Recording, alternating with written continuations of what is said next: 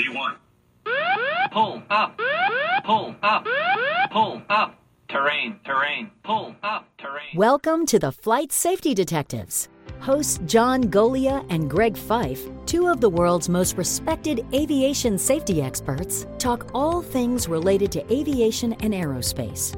This podcast and the Flight Safety Detectives YouTube channel are brought to you by the Professional Aviation Maintenance Association, PAMA, and Avemco Insurance, a world-class provider of aviation insurance and your one stop for all general aviation insurance needs.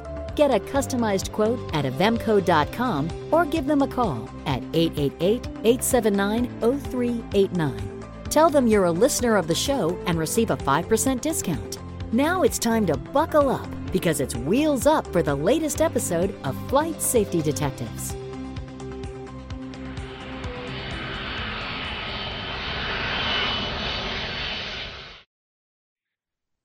Well, hello, gentlemen. It is a special episode of Flight Safety Detectives. We're coming a little out of sequence since we have an interesting accident that we're going to be discussing briefly today. That is one of these post-Turkey Day type accidents.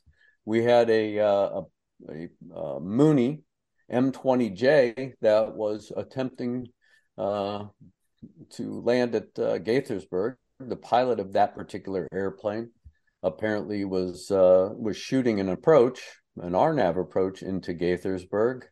Unfortunately, the procedures that require him to maintain certain altitudes, he failed to do for a variety of different reasons, which we'll talk about here in a little bit. But this is an interesting accident because we talk about it basically at the end of every show when it comes to pre-flight planning or pre-planning, really understanding what getting yourself into. And then we're going to talk about some of the things that the NTSB and the FAA will be asking of this pilot who survived. And I know, Todd, that you've done a lot of research. This particular accident happens to be about 4 miles from where I live in Maryland. And Gaithersburg is one of my home airports. I've flown in and out of there for almost 50 years now.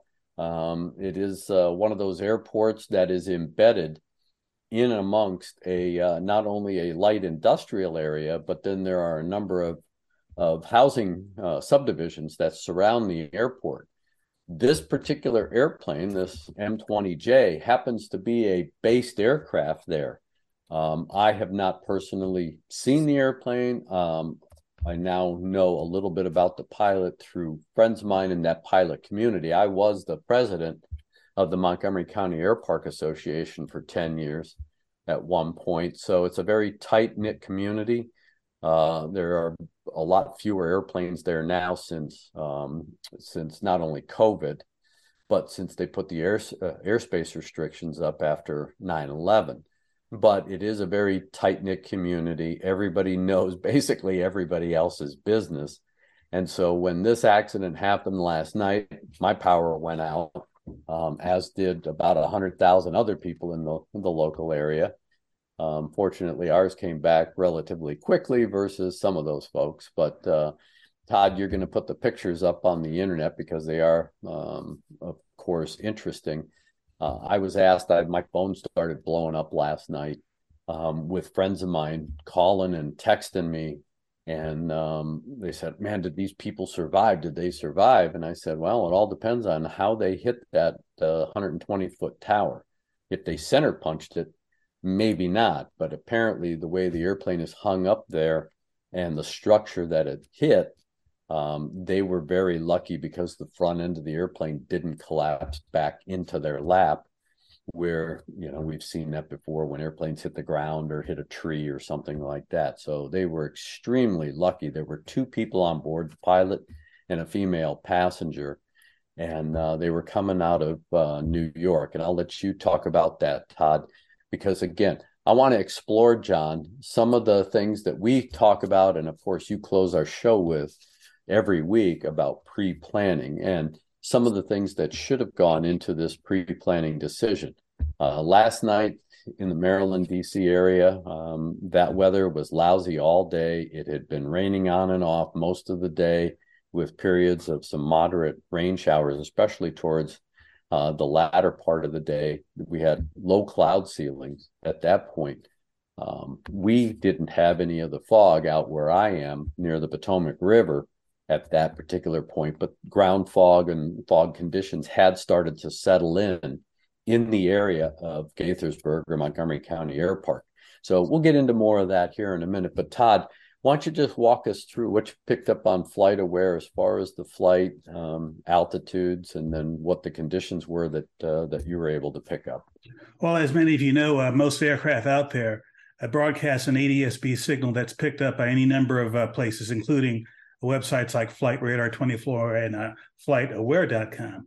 And one of the things they showed us is that, as you can see from the picture, if you're looking at this on the video, this came out of White Plains, went down the East Coast, avoiding most of the major cities, going over places like near Gettysburg, Pennsylvania. Then it turned more or less southeasterly, going to Gaithersburg, where it hit the tower. And one of the things I looked at is I download the altitude data from it. And a minute or so prior to impact, the aircraft was reporting being at 1,100 feet MSL. And then in the last 48 seconds or so, 46 seconds, it dropped about 500 feet. And the last report was at 600 feet. Now, this tower is about, given the elevation of the airport, the tower is, I don't know, about 500 feet. So the last reporting point was apparently shortly before impact. And what this shows, in addition to the track, other data showed that at the time, the airport area was in low IFR. And Greg, you just mentioned how bad the weather was.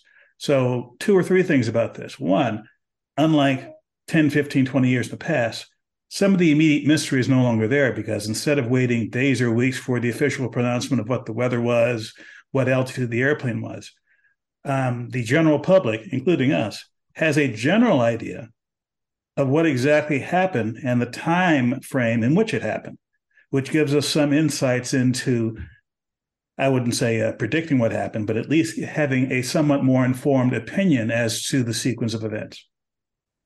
And when we look at those things, we got to think about John and what he's always preaching at the end of our shows, and that is, pre-flight planning, knowing what you're getting yourself into. It'll be very interesting for investigators to find out, since this pilot did survive.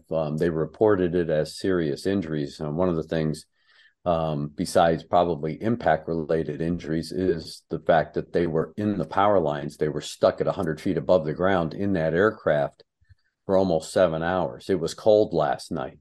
So there is, of course, a concern about hypothermia and things like that, because the first responders really couldn't get up to the aircraft, whether it was with a cherry pick or anything else, until they knew that those lines would be, they were de-energized.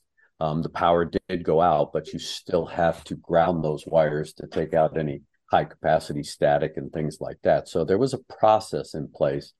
The first responders here in Montgomery County and surrounding counties did an outstanding job. They had to, once they got the word that they could work in a safe environment, they had to secure that airplane before they tried to evacuate the pilot and the passenger. So, I mean, there was a lot of coordination that had to go on. They had to get a crane involved that could reach that high and stabilize the airplane. And we got to give plaudits to these first responders, just because they're working under, very different type circumstances.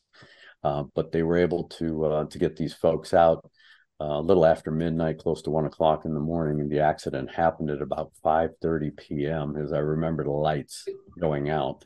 So one of the things, John, that we talk about is pre-planning. What do you think the board's going to ask, or the FAA will ask of this pilot with regard to his pre-flight planning? They're going to be very focused on that and decision making, because both of them play a role here. What did he know about the weather? What did he plan for? Did he plan for an alternative airport if the weather went down on him? Or was he planning on getting in here come hell or high water? I'm getting home, get it in itis, come in, the weather is layered, and maybe he tried to tuck under. I mean, if you look at at the what Todd was mentioning, where it was one reading he was at altitude, and the next one he's down right at the 100-foot level or so. I mean, that's clearly an indication of somebody that's trying to tuck under. And so the NTSB investigators are clearly going to look at that. They're going to look at his history, as we did, and there was a previous event where his decision making was called into question, and so between the two, he's going to have some answers to generate, other than the altimeter failed at the last minute. Yeah, that could definitely, and that brings up another point, and that is, did he have everything set up as he should? What kind of instrumentation was he using? Was he trying to use all the pretty stuff with all the electronic aids possible, moving map and everything else that would, again, entice him to try and squeak down?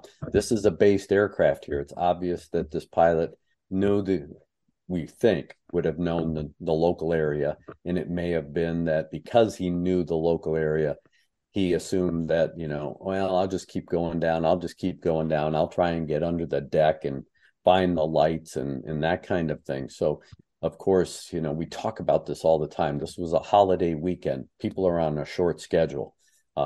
Sunday night, trying to get home because they know they got to go back to work the following week. Like you said, John, it's that get home-itis. It's the self-induced pressure. It's all of those things. It's the justification. Yeah, the weather's bad, but it's not that bad. That's my home airport. I know the area. I can make things happen. I can accomplish the mission. One of the better airports that is an alternate for Gaithersburg is Frederick.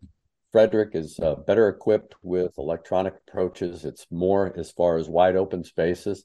It's a large airport, so you're going to see, if all the runways are lit up, you're going to be able to see a lot more of the runway environment. Going into Gaithersburg, unless you know where those lights are that you're looking for, especially on a dark and stormy night, low vis type night, trying to pick those lights out is damn near impossible, because I've flown in and out of that airport for years. And so with all of those things combined, like you said, it is the decision making. And now you have a pilot who is flying along. Todd, could you tell from the en route altitude what he was flying at? Was he at a proper typical IFR altitude? Well, that was one of the things that sort of struck me, because what little I know about IFR from my IFR training, they tend to be in full 1,000-foot increments. And there was large parts of the trip where he was, if I can pull it up, going at like 8,300 feet or 40, not at 1,000-foot increments. So I don't know if that was a measurement error or what was going on there. Yeah, and some of that is GPS altitude versus pressure altitude. So there is a little bit of variation. But again, if the NTSB is going to dissect his profile from takeoff to touchdown, that would be something that I, as an investigator, would be looking at, just to make sure that he was procedurally correct all the way into the final approach phase. Was he being vectored? Did he get the vectors? Did he follow the vectors? And then all of a sudden, if he is following the approach, because there is a lead in on that RNAV to 1-4, there are a variety of different waypoints you got to hit. At the final approach fix is a little better than 4 miles off the end of the runway. You're supposed to be at 2,200 feet at that point. Was he at 2,200 feet? We know a mile off the end of the runway where he struck those power lines, he's only 100 feet off the ground.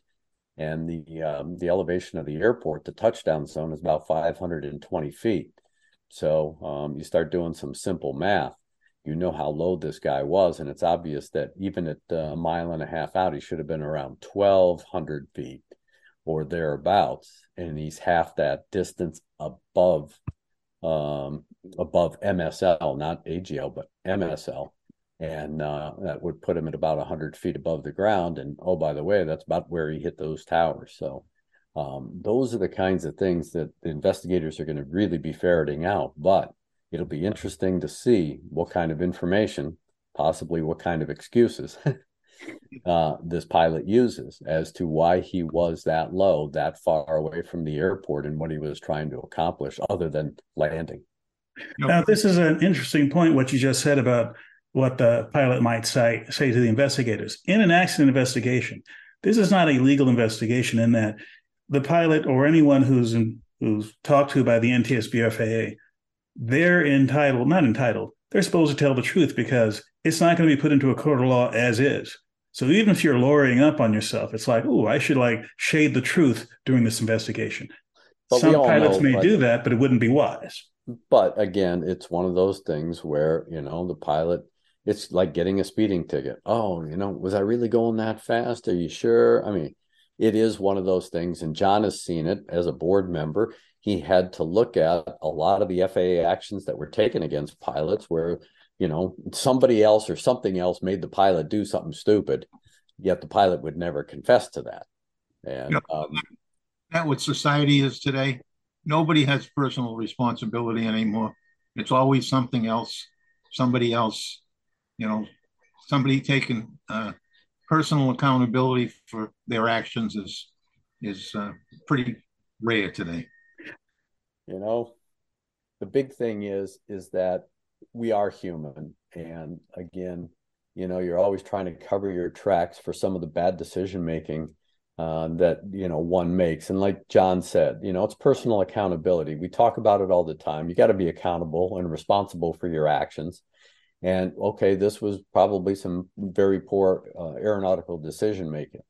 The question is, what enticed this guy to believe that he could successfully accomplish the mission on that kind of night? Did he actually have correct weather information? Was it current weather information? Was it different when he got it, if he did get it, 2 hours before he actually made it to the destination? We all know that the weather does change, and it will change because it's a very dynamic thing. So these are the kinds of things that I would explore as the NTSB, because this is the learning lesson that can go into a report. So again, to cue pilots that, hey, just because you got weather 2 hours ago and it said you were good to go and you could shoot the approach, doesn't mean that's what it's going to be when you get there. There are also en route weather service. You can talk to ATC, you can talk to flight service. They are going to give you that information.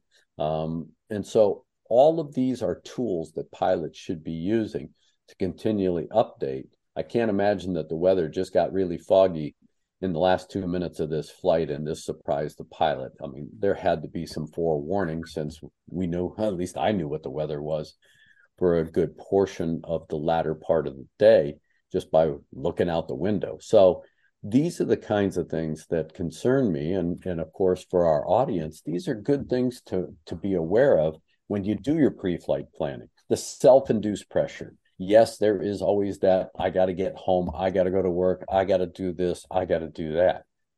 But again, we're in general aviation. And John, you and I have talked about this on previous shows, and that is, you know what? If the weather doesn't support you flying general aviation, either park it for another night or find another way home. Yep. And it's interesting that the decision making, that whole process, did he have an iPad on with the weather service and he was trying to sneak in?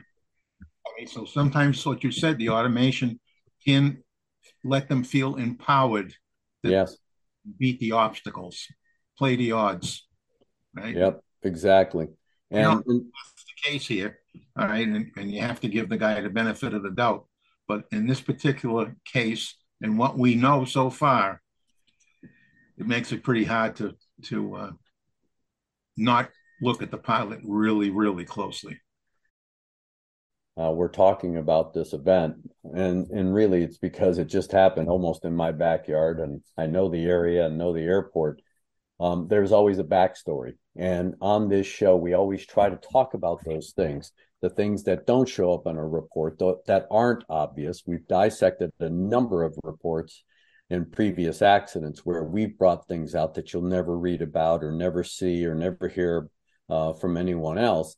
And here's another one of those cases where there is a backstory to this. This pilot happened to own a Piper Lance years ago, and he was involved in a serious accident in Utah. He crashed a Piper Lance with his family on board, and consisted of his wife and 3 kids, taking off out of a high altitude airport after refueling the airplane. And from what I was able to gather, and I know, Todd, you looked at it too, the guy who serviced the airplane, refueled the airplane, said, yeah, it looks like a pretty good airplane. He didn't think that the airplane was overloaded. Okay, that's great. However, you're operating, this is August of 1992, and in Utah, in the mountains, you got a high density altitude, you got a heavy airplane, and you're going to try and outclimb high terrain. And unfortunately, this pilot got himself into a box canyon, and it's obvious that he tried to remedy the bad situation and ended up having a collision into mountainous terrain. Fortunately, himself and his family survived. But Todd, as you were able to pick up from the NTSB report, what did they say happened in that accident? Probable cause and findings. The National Transportation Safety Board determines the probable cause of this accident to be the pilot's poor in-flight decision. Factors include downdrafts in the box canyon. And so, again, when we talk about poor in-flight planning, that is, it started before he actually took off. What was his planning? How did he think he was going to outclimb high mountainous terrain on a hot, high-density altitude day? Regards to the investigators, every accident starts really before the aircraft ever leaves the ground. And so that's why it's going to be so important for investigators to really know and understand what the pilot knew with regard to the weather, how much pre-planning he had done to go from point A to point B, and was he properly prepared to go to point C if necessary, which in this case, and again, we're not going to second guess or judge or anything else because we don't have all the real facts yet. But, based on the obvious things where the weather was bad, the fog was in, visibility was low, and he's down at 100 feet above the ground, heading towards the airport, you can make some obvious conclusions. The question is, were there other external factors that caused him to be that low? So we can never count those things out. Was a problem with the aircraft or anything else? So we have to leave that door open until we can ferret out all the facts, conditions, and circumstances. But like I said, a lot of these accidents start before the airplane has ever left the ground, and this could be another one of those accidents. And as you said, Todd, the board found his decision-making in the 1992 accident questionable. So do we have another type of questionable decision-making in this particular instance? Now, two of the reasons why we're talking about this event so soon after it happened, one, it was in your backyard. Two, it got quite a bit of airplay. This was wall-to-wall on the morning news shows and plenty of pictures on the internet and elsewhere. That doesn't necessarily mean we'll have a complete investigation. For example, the 1992 event, as was common back then, this was a general aviation event, non-fatal. There was a very short, basically one-page report, no public docket. I would hope, although I'm not putting a lot of faith in that there would be substantially more information in the public docket. For example, a detailed statement from the accident pilot, more details about planning, weather, etc., and something other than a very brief one-page statement. Yep. Well, that's what we're always talking about on this show, is the completeness, the thoroughness, and the methodical process that the board and or the FAA, depending on who's doing the investigation, must go through to get all the facts, conditions, and circumstances. Because to just have the obvious facts, one, you don't need to leave the office or the house to figure that out. I mean, just about everybody that saw those pictures, and that's a pilot, we already know what happened. But there is always something to be learned, even from these kinds of accidents, that needs to be put into a report and filtered back into the aviation community to enhance aviation safety. That's the purpose of the board. That's the purpose of the FAA. And that's our purpose in talking about these accidents. What can we learn to enhance aviation safety? Beyond this event, beyond the NTSB or the FAA investigation, there are potentially other impacts. For example, I'm sure that in the immediate vicinity of the airport, there is a large community of people, not all of whom are very friendly to aviation. Anytime there's an event like this, it might be an excuse to raise a question: should this airport be here? Should this be plowed under for another shopping mall? I mean, what have you seen happening with this airport in the years that you've had a very close relationship with? Oh, it's because it is surrounded by housing communities. And unfortunately, we had a major accident here several years ago where an Embraer Phenom jet, privately owned, flown by a doctor with several associates, crashed in a neighborhood on the approach to runway 14, the exact same runway that the Mooney was trying to get to last night. They crashed in the neighborhood. They burned down a house, and unfortunately, in that accident, it was very tragic because it killed a mother and children. And so the cry out there is, why do we have an airport right in the middle of all of these subdivisions and high density, light industrial places where, oh my God, if something happens, they're going to hit something. They're going to hit somebody. And so that argument's been going on. But that airport started out as a piece of pavement in the middle of a cornfield back in the 50s. Because when we moved here, when I was very young, we went out to that air park and it was like packing a lunch to go out there. It was in the middle of a cornfield. There was really nothing out there. Now it's the commercial product and of course some of the housing developments are parked right up against that airport.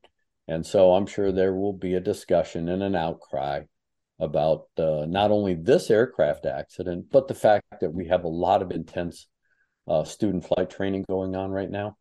And the potential is always there for another type of event. So it's going to be interesting. So, and I know that you're working to get yourself back in the air. You're working on your instrument rating and that kind of stuff. So here are some things to heed from this. So with the second to the last word, Todd, I will leave it to you before we go to the master. Well, this accident, combined with my recent training, is really opening up my eyes because I didn't know what I didn't know when it came to large parts of instrument flying. I still don't know as much as I should, but I'm glad I've done the training I have because I'm getting much better insights into this, not just for my own benefit, but just understanding the sequence of events than I would have a year or two ago. And John, with that, this is right up your alley, this particular accident. As I end every show, I talk about pre-planning before you even leave your house or hotel. Do it again at the airport. And this is a perfect example of this pilot should have done a more than thorough job because the weather in Westchester County, New York, wasn't much better yesterday. So he should have definitely done a very thorough job of pre-planning. And maybe he did. And maybe we're jumping to conclusions. We would never do that, John. But maybe even if he did it, you have to listen to your own advice. You have to heed the warnings that you get when you do your pre-planning. It does have the obvious indications of a pilot's decision-making was lacking. And maybe that's not true, but it does have the obvious indicators that this guy was making very poor decisions about trying to get into this airport. It is his home airport, and that's risky business. Even in the airline business, I've seen airline pilots at their home base taking an awful lot of risky decisions just because that's home and they know what's going on. They know there's no buildings on this approach, so they tend to want to get down a little bit. I mean, we had a commercial airplane crash at Logan in Boston one time because the pilot was trying to get under the fog. Very similar. Get that airport in sight.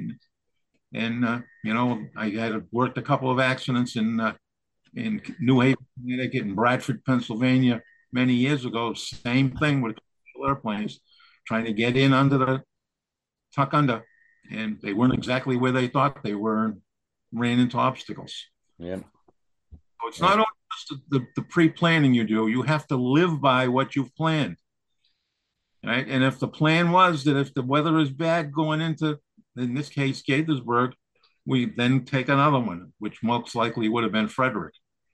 Right. So, I mean, why take the risk?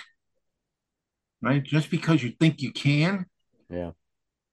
And anyway, after you do your pre-planning, you have to do a good pre-flight. I've been going through more and more accident reports, and pre-flight issues keep popping up left and right. And we're going to do a special show on just pre-flight issues. That's my goal in pulling up all these reports.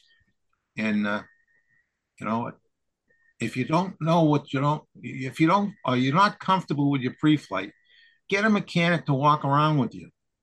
And remember, touch your airplane, wiggle things. And make sure the tire pressure is up where it's supposed to be. There's lots of little things that can cause you grief. Definitely. And bad things happen to pilots that don't look. So, and after you get in the air, put that head on a swivel. I mean, I get so frustrated looking at the mid-air collisions right around the airports. It's just it's a tragedy because they shouldn't happen. And we just had two big airplanes, well, one big airplane and one high performance airplane in Dallas kill 5 or 6 people. So you know what? It's just these things should not happen with professional pilots. And everybody thinks they're a professional pilot. Well, making poor decisions makes you not a professional pilot. So please, please pay attention from beginning to the end of your flight and fly safely.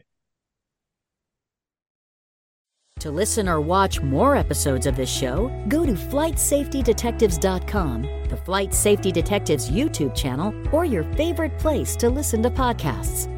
To contact John and Greg about the show, send them an email at flightsafetydetectives@gmail.com. And remember, for aviation insurance needs, contact Avemco Insurance at avemco.com or give them a call at 888-879-0389. Mention Flight Safety Detectives and receive a 5% discount. Thanks for listening to the Flight Safety Detectives, and remember to always fly safe.